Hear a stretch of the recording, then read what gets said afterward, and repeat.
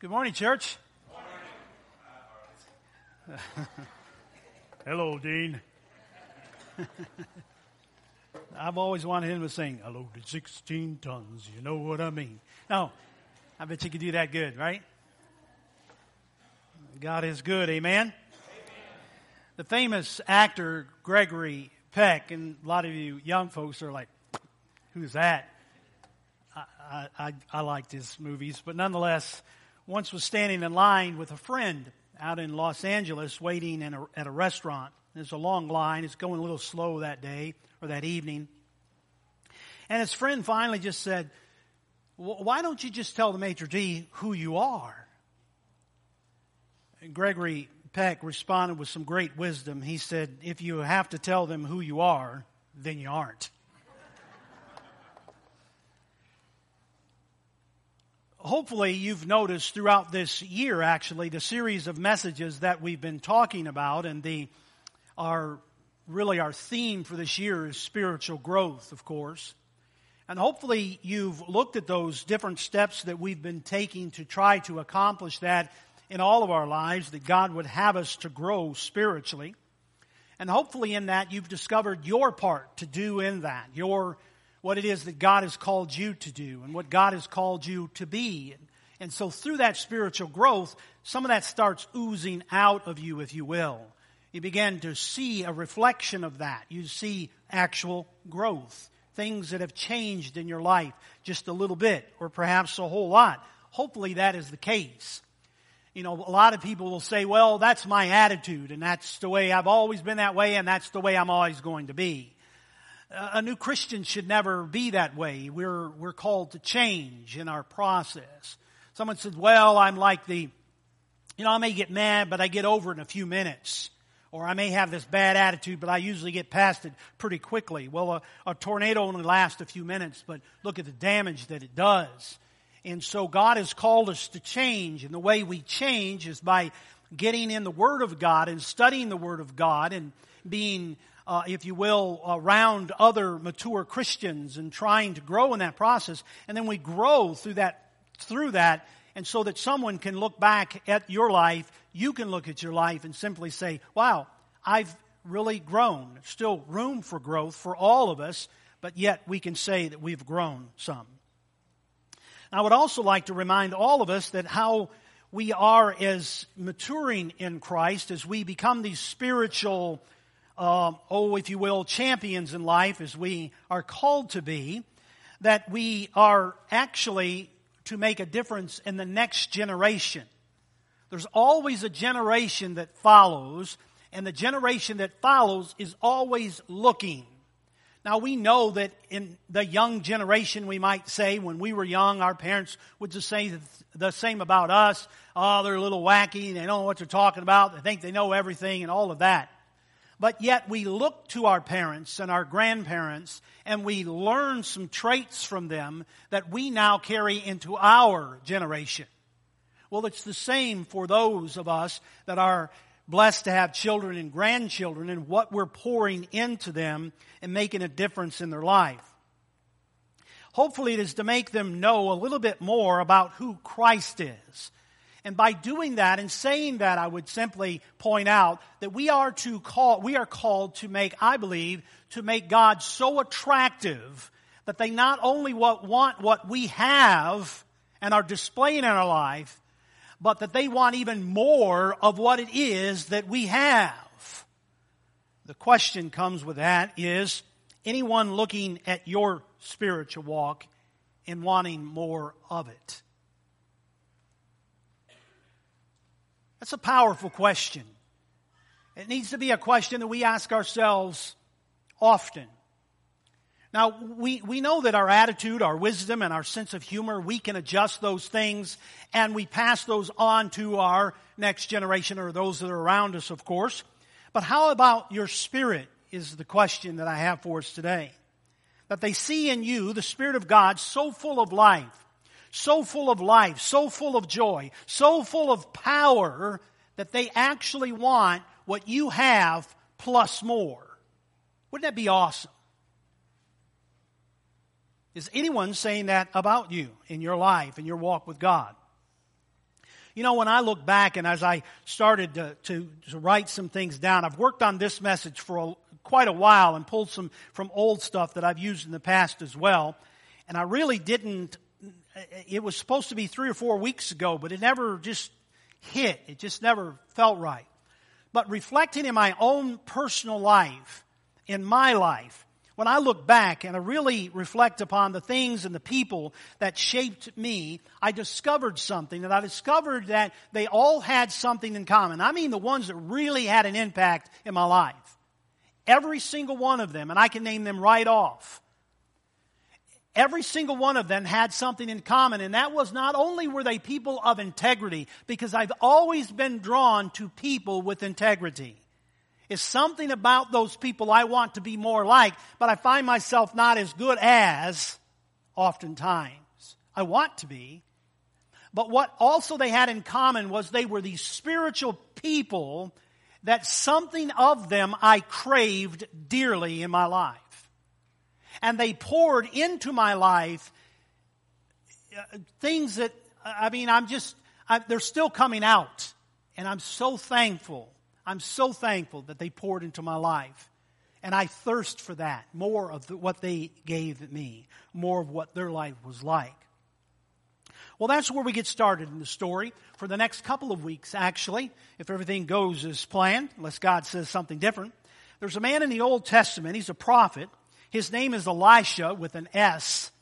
And he sees this individual so full of God, so full of power, so full of just this integrity of walking with God, that he actually says that I don't want some of what you have, I want a double portion of what you have. He didn't look at all the other things of life. Man, you could throw a ball really fast. I want that. Man, you can do this, or you can put models together, or you can do that, you can really talk well and all that. No. He said, I want from you a double portion of your spirit. 2 Kings chapter 2, it's told there, when they had crossed over, Elijah with a J said to Elijah with an S, says, tell me, what can I do for you before I am taken from you? He doesn't hesitate one bit. He actually looks at the man, and I can see him just in his heart. Let me inherit a double portion of your spirit. Pretty powerful stuff. Pretty powerful, isn't it? Has anyone said that about you? Or would they dare say that about you? What would people want to inherit of yours? Now, that's the kind of guy that I want to know more about.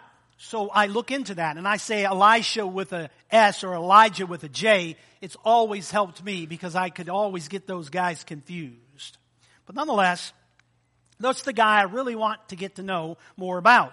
And if there's more about him in the Word, I want to study it. So I have, and we're going to study it together as we go through this. But we have to set the stage. We have to know more about the guy that he wanted a double portion of.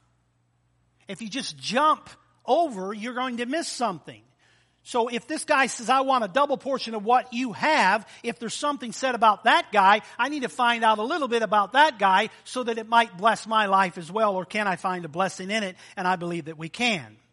What did he see in this person that he wanted twice as much of? I'm sure all of us have favorite characters throughout the Bible, and maybe even some favorites in the Old Testament. And during this time of the Old Testament, there's these kingdoms that are set up. God didn't plan that, but the people cried out for it and said, fine, here, if that's what you want, here we go. I think there's around 40 kings that came along, and about 3 of them were worth anything, maybe 2 more that were not too bad. The rest of them were sorry. That's just the bottom line. In fact, we're going to read about that in just a few moments here. But in this line, there were set up these kingdoms, and now they had to have a king or an earthly king in this process. And the prophet would come in, and the prophet would basically tell from God, he would share with them about what is to come in the future. And it was going to come to pass. Here's what God said. And most kings listened to the prophets, even though they didn't want that bad thing to happen. They would listen to them because they knew they had seen before that it had come to pass. in their life. So Elijah comes into the picture, 1 Kings chapter 17. I would encourage you to read the whole story for yourself. So read 1 Kings and then read on into 2 Kings if you want to, because it's a really good read. Here we go. Now Elijah, the Tishbite from Tishbe in Gilead, said to Ahab, "As the Lord, the God of Israel lives, whom I serve, there will be neither rain nor dew or rain in the next few years, except by my word."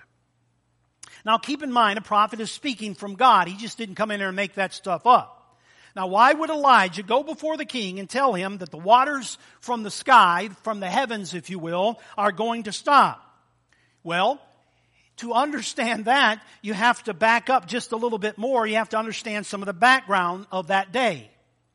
God's people during this time in the earthly kingdoms, in this process, they were pretty ugly people in the sense of what they did to God's people. And Ahab, on 2 different occasions, it's told about this man, and both times when it mentions him, it is not good news. 1 Kings chapter 21, the scripture says, there was never anyone like Ahab. If it stopped there, you could think, wow, Ahab was a pretty good guy. But not the case. Who sold himself to do evil in the eyes of the Lord, urged on by Jezebel his wife. Now, you don't want to leave the wife out, but this one here, you really want to leave out, trust me. There is a reason why mamas don't name their babies Jezebel. We're going to discover that in over the next couple of weeks together. But that's another story. Here we go. So after informing the king that there would be no rain in the land for the next several years, except for his praying that there would be, Elijah goes on this journey. So some time, drought sets in. Well, I mentioned how bad he was, but you have to back up a little further to find out where did he get his bad from. Again, pointing back to the generation to generation, we pass something along. So what we're going to do is just take a quick look at his daddy. His daddy. This goes back to 1 Kings chapter 16. And we read about Ahab's father there. His name is Omri, O-M-R-I, Omri, some would say. He was the king, and this guy was really bad as well. Look at 1 Kings 16:25, for it says, "But Omri did evil in the eyes of the Lord and sinned more than all the others before him." Wait a minute. We just read that about his son, which is to come.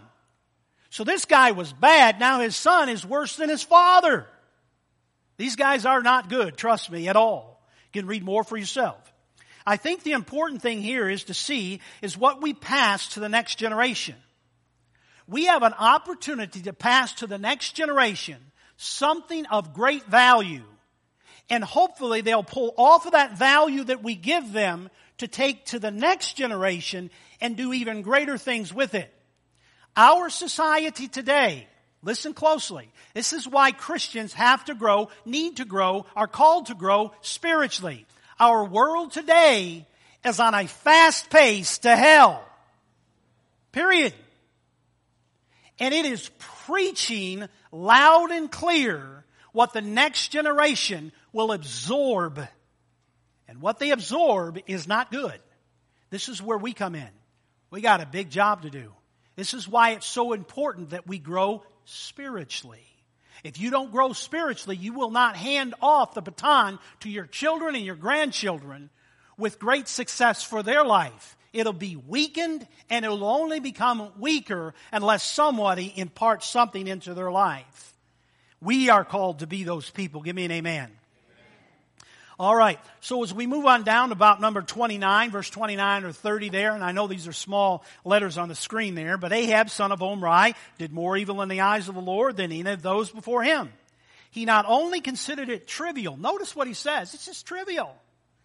It's trivial to commit the sins of Jeroboam and the son of Nebat, but he also married Jezebel, the daughter of Ithbal, or whatever you pronounce it there, and began to serve Baal and worship him. Now watch this. He even sets up an altar for Baal in the temple of Baal, and the temple of Baal that he built in Samaria. Ruh-roh. Something is about to get somebody's attention. Ahab also made an Asherah pole and did more to arouse, notice this, did more to arouse the anger of the Lord, the God of Israel, than did all the kings of Israel before him. Understand something here real clearly. How we worship and who we worship, God knows.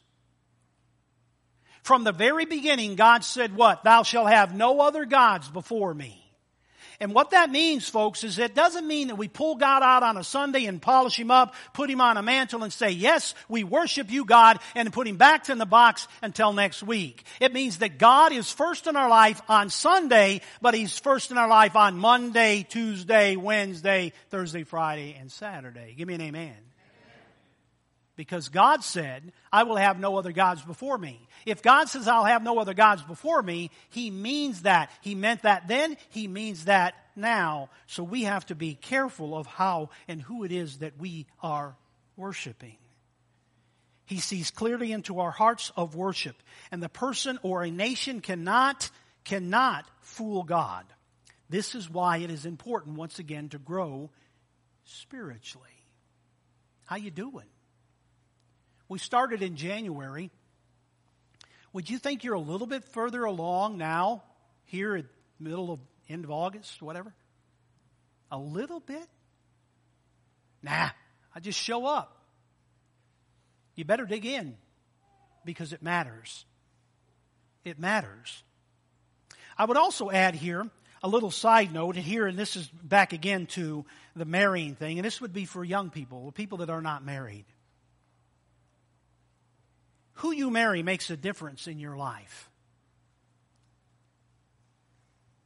Be careful who you date. Why would I say that? It's very simple. Because who you date is who you will marry.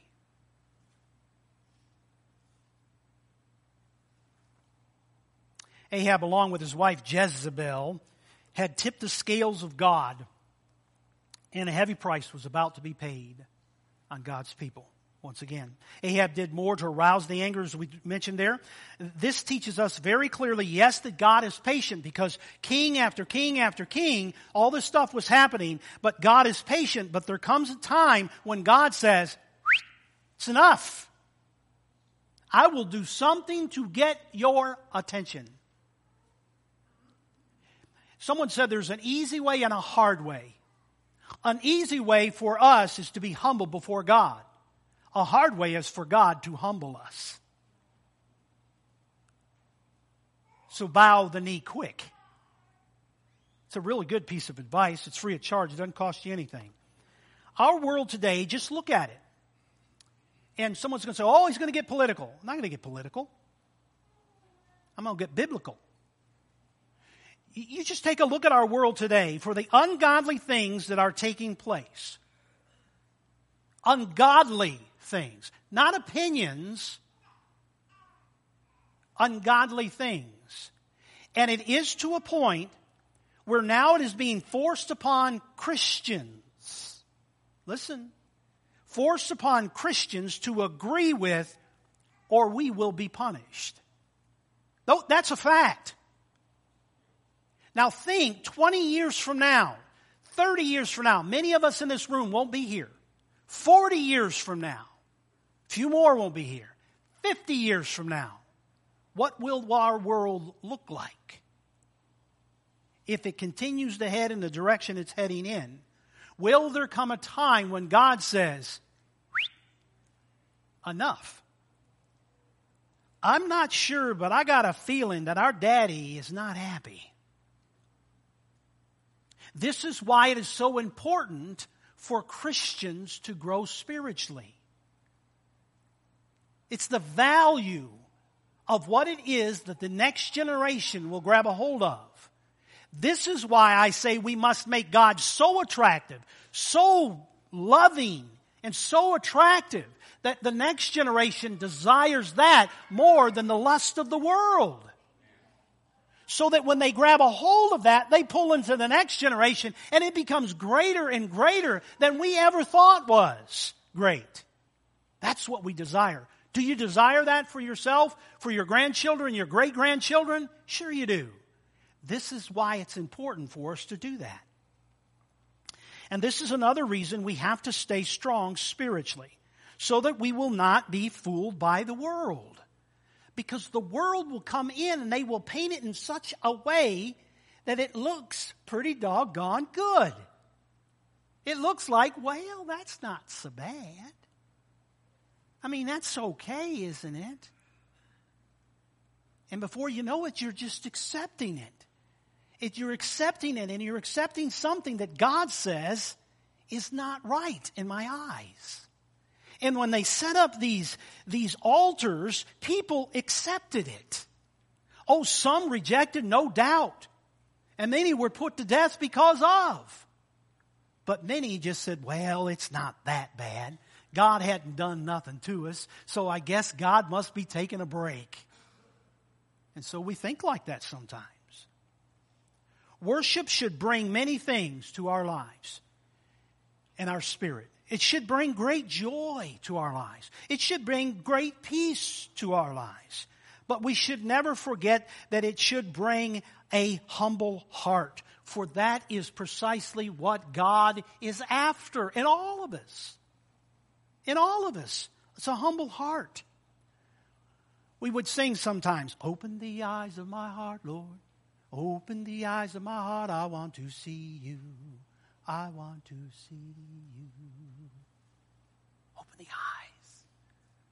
That's why we come. That's why we sing. That's why we commune. That's why we worship God. Open the eyes of my heart, Lord. I want to see you today in your presence, in the songs, in the communion together, in the service, in your word, in the prayer. And my brothers and my sisters, I want to see you. I want to see you. And you see, when I'm around you, that's what I see. When I come together and I see some of you, I see God in you, displayed in you in a powerful way that just excites me and brings me great joy, because I see that you love God, that you worship Him, the one true God. Whatever. Back to the story. Elijah, 1 Kings 17. Notice this. Then the word of the Lord came to Elijah. Leave here, turn eastward, and hide in the Kerith ravine east of the Jordan. There you're going to be fed by this raven, yuck, morning and night. Imagine that. You get fed by this raven. I don't know that ravens carry around that good of a thing, you know what I'm saying? But every morning, every night, here you go, from a bird. It's total reliance upon God. Total reliance upon God. All right. Notice God said in this verse number, and I may need your help, Kyle, I'm not sure, but maybe I can start. In verse 3 it says, and hide, and I will take care of you. Hide. We sing the song, hide me away, O Lord. Hide me away, O Lord. In the day of trouble, 'neath the shadow of your wings, hide me away, O Lord. I love that song. Hide me away. Two things that I want you to see in this passage here. Number one, the Lord knows what you need. Do you think that Elijah was thinking, man, I would like a nice, comfortable bed. I would like a house. I would like a car. I would like a membership at the club. God says, you go there, and I'll give you exactly what you need. And God wants you to know today that God knows exactly, He knows exactly what you and I need. Number two, you have to learn to trust Him completely to have that. When you let the Lord hide you away, He will take care of you. You just have to trust. Elijah was being taken care of. But I believe Elijah was learning something powerful for something to come in the future. And I think something that we can learn from. Great leaders, Christians, ministers, spiritually mature Christians, people that are in Christ Jesus, are those individuals that have taken their shelter in Christ. That's where we've taken our shelter. Who else can we be sheltered by? No one. But we take our shelter in Christ, and we have learned for ourselves to trust God and Him alone. And no matter what we're in and what we've done or where we're at in life, we've learned to trust God no matter what. Those are signs of good leaders, that you trust your ultimate leader. Even when it doesn't make sense, because they know that if they follow in obedience, they will lead their followers to greater blessings. I love that fact about God.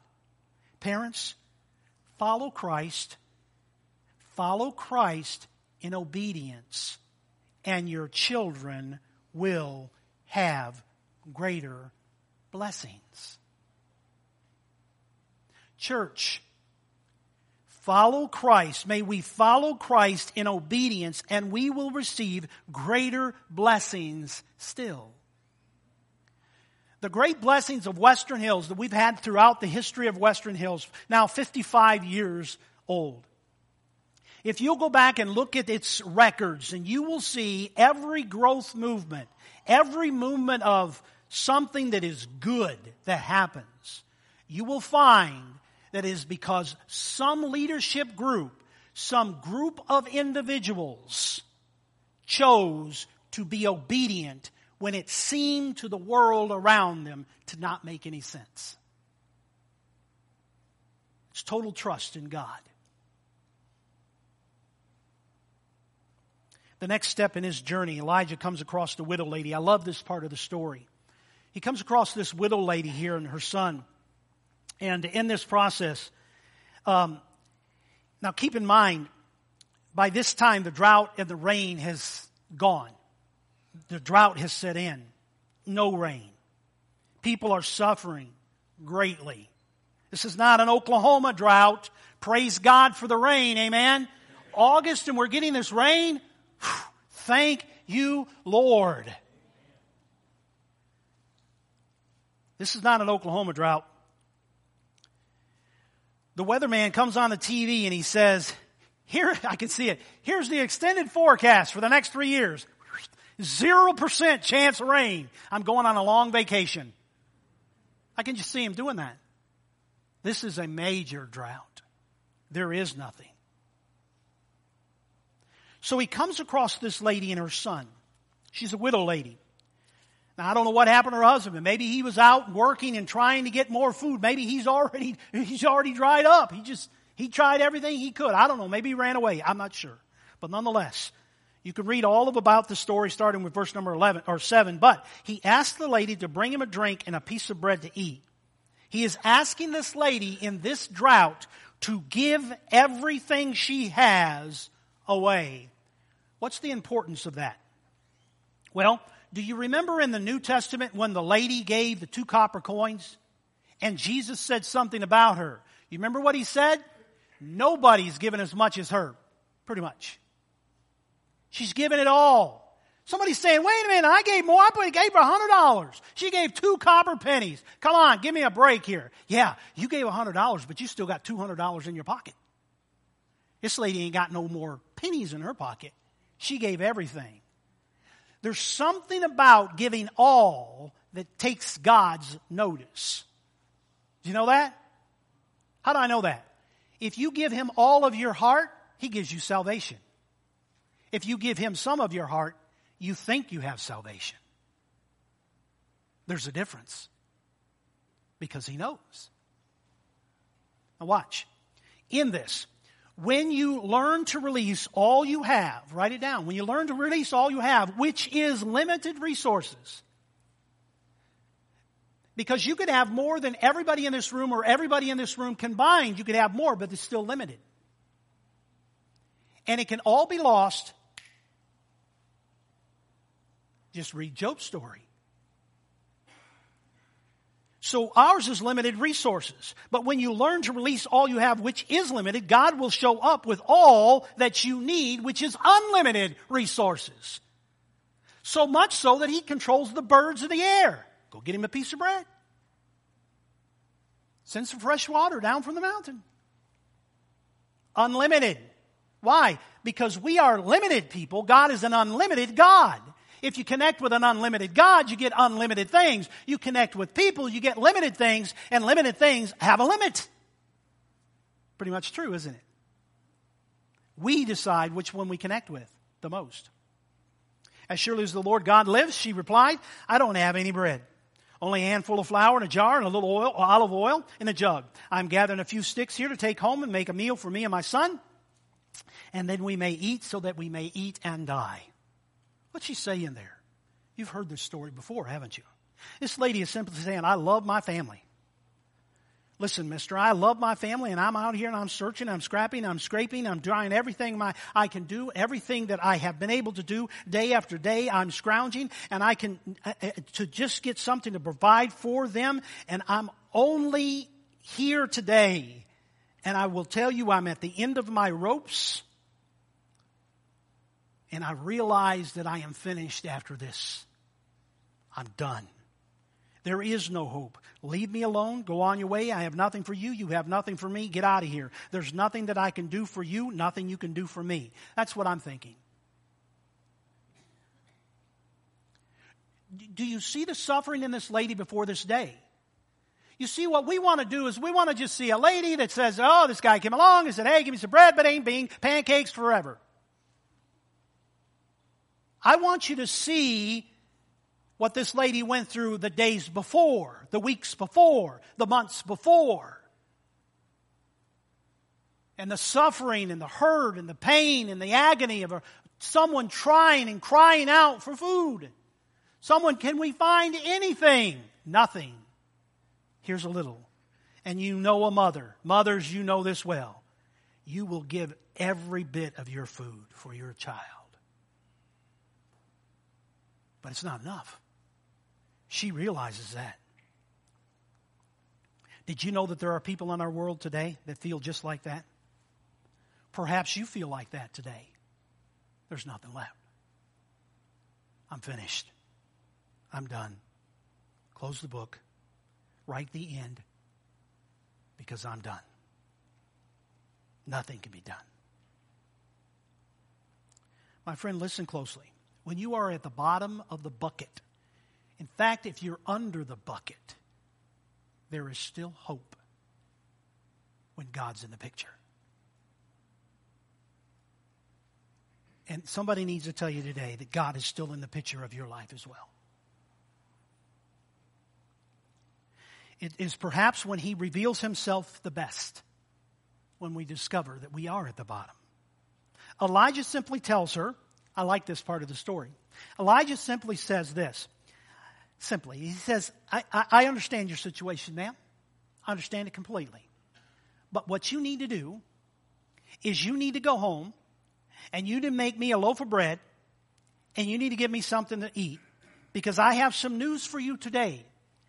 For your forecast is about to change. Little did she know in that moment. See, we read past and see, whoo-hoo, but little did she know in that moment, but great faith she had. Even in the moment of assured death. All it was going to do is move it up a little faster. And so here she is. Here's what it says. For this is what the Lord God says, Israel says. The jar of flour will not be used up, and the jug of oil will not run dry until the day of the Lord sends the rain on the land. Once again, I would say great leaders, mature Christians, stay on task even when it doesn't make sense, because this made no sense. Would you have done that? A stranger. A mother, again, would give her last meal to her children. Always. But this mother is taking her last meal and her son's last meal and giving it to a stranger. Makes no sense. Doesn't have to make sense if you have great faith. Watch. Because their trust is in not what they see. That's faith. Elijah saw the drought. He saw the people. He saw the hurting. He saw the hungry. He saw the thirsty. How do I know that? Because he was begging this woman for himself. And just because you are a leader, a spiritual person, and walking with God, it does not mean that you won't be hungry and thirsty yourself. Great leaders grow through droughts with their followers. And it strengthens them and their followers. Do you know that? Anybody been in the military, you know that.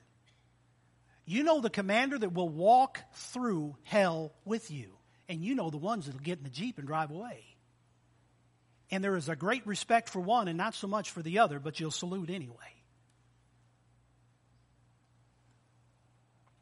Remember this verse that we've read before in Luke chapter 1? For nothing is impossible for God. For nothing is impossible for God. Read that. For nothing is impossible for God. Say it again. A little bit louder. A little bit louder. Aha. Everything for me has a limit. Remember the limit? And there's no limit. Limited resources, unlimited resources, big difference. Nothing is impossible for God. Great leaders never forget that even when everybody else around them has forgotten, that God is still in control. Stay in the game, we say, sports terms. That is that what makes the difference between ordinary and extraordinary. We take the extra and add it to the front of ordinary. You decide whether you want to be extraordinary or ordinary in life. Who wants extra, extra, extra? Read all about it. Who wants to be extra? Anybody?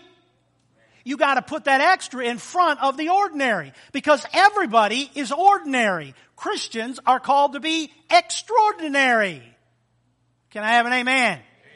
I worked on that one all week. No, I'm just kidding.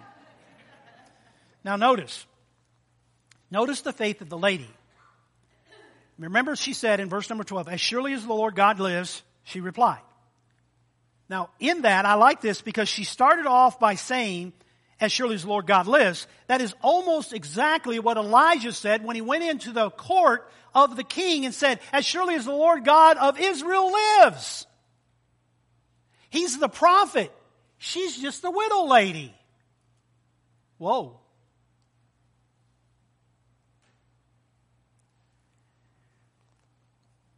Perhaps she was the greatest faith of all.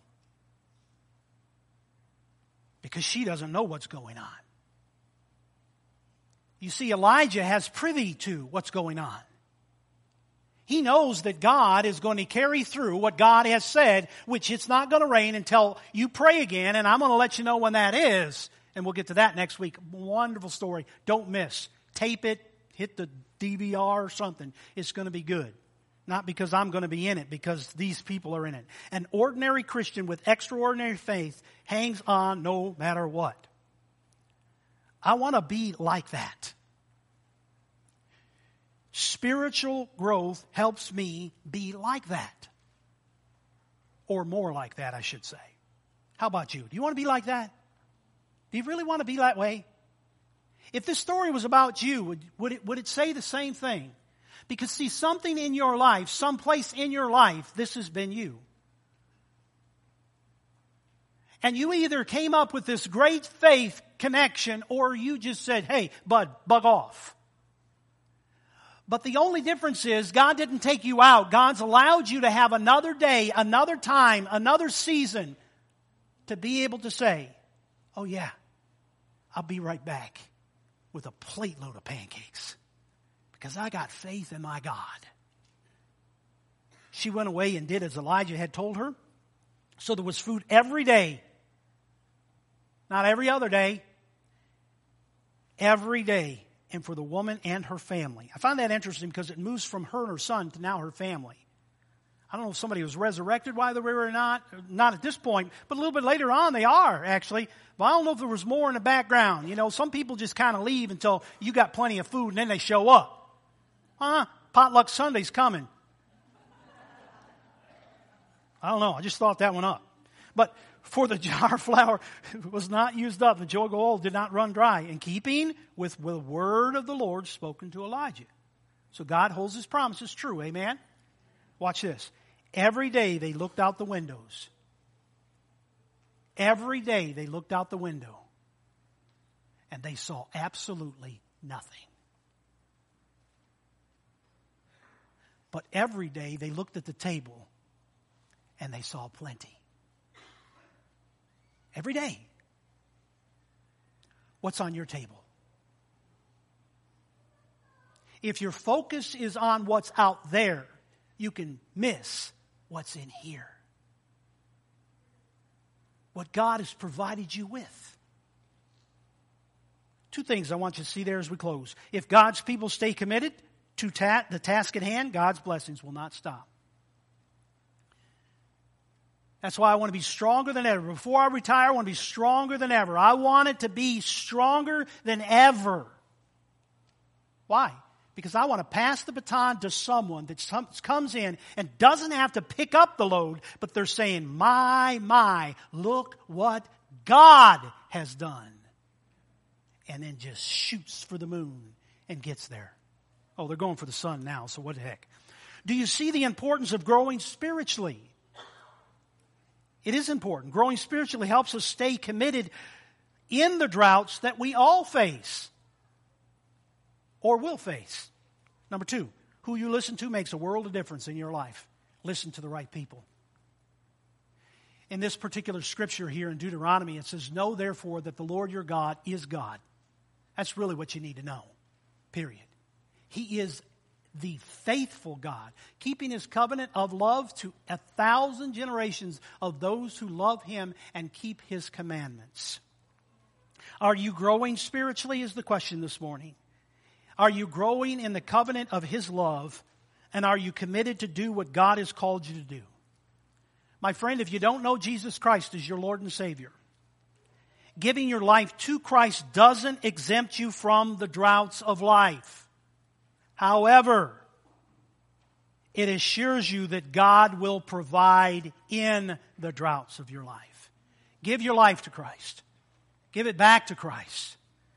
Don't go through these droughts alone, because God wants to be with you all the way. Whatever your need, whatever your desire is today, we stand ready to help you while we sing this song. Whatever it is, you come together as we stand and sing. Let it be known.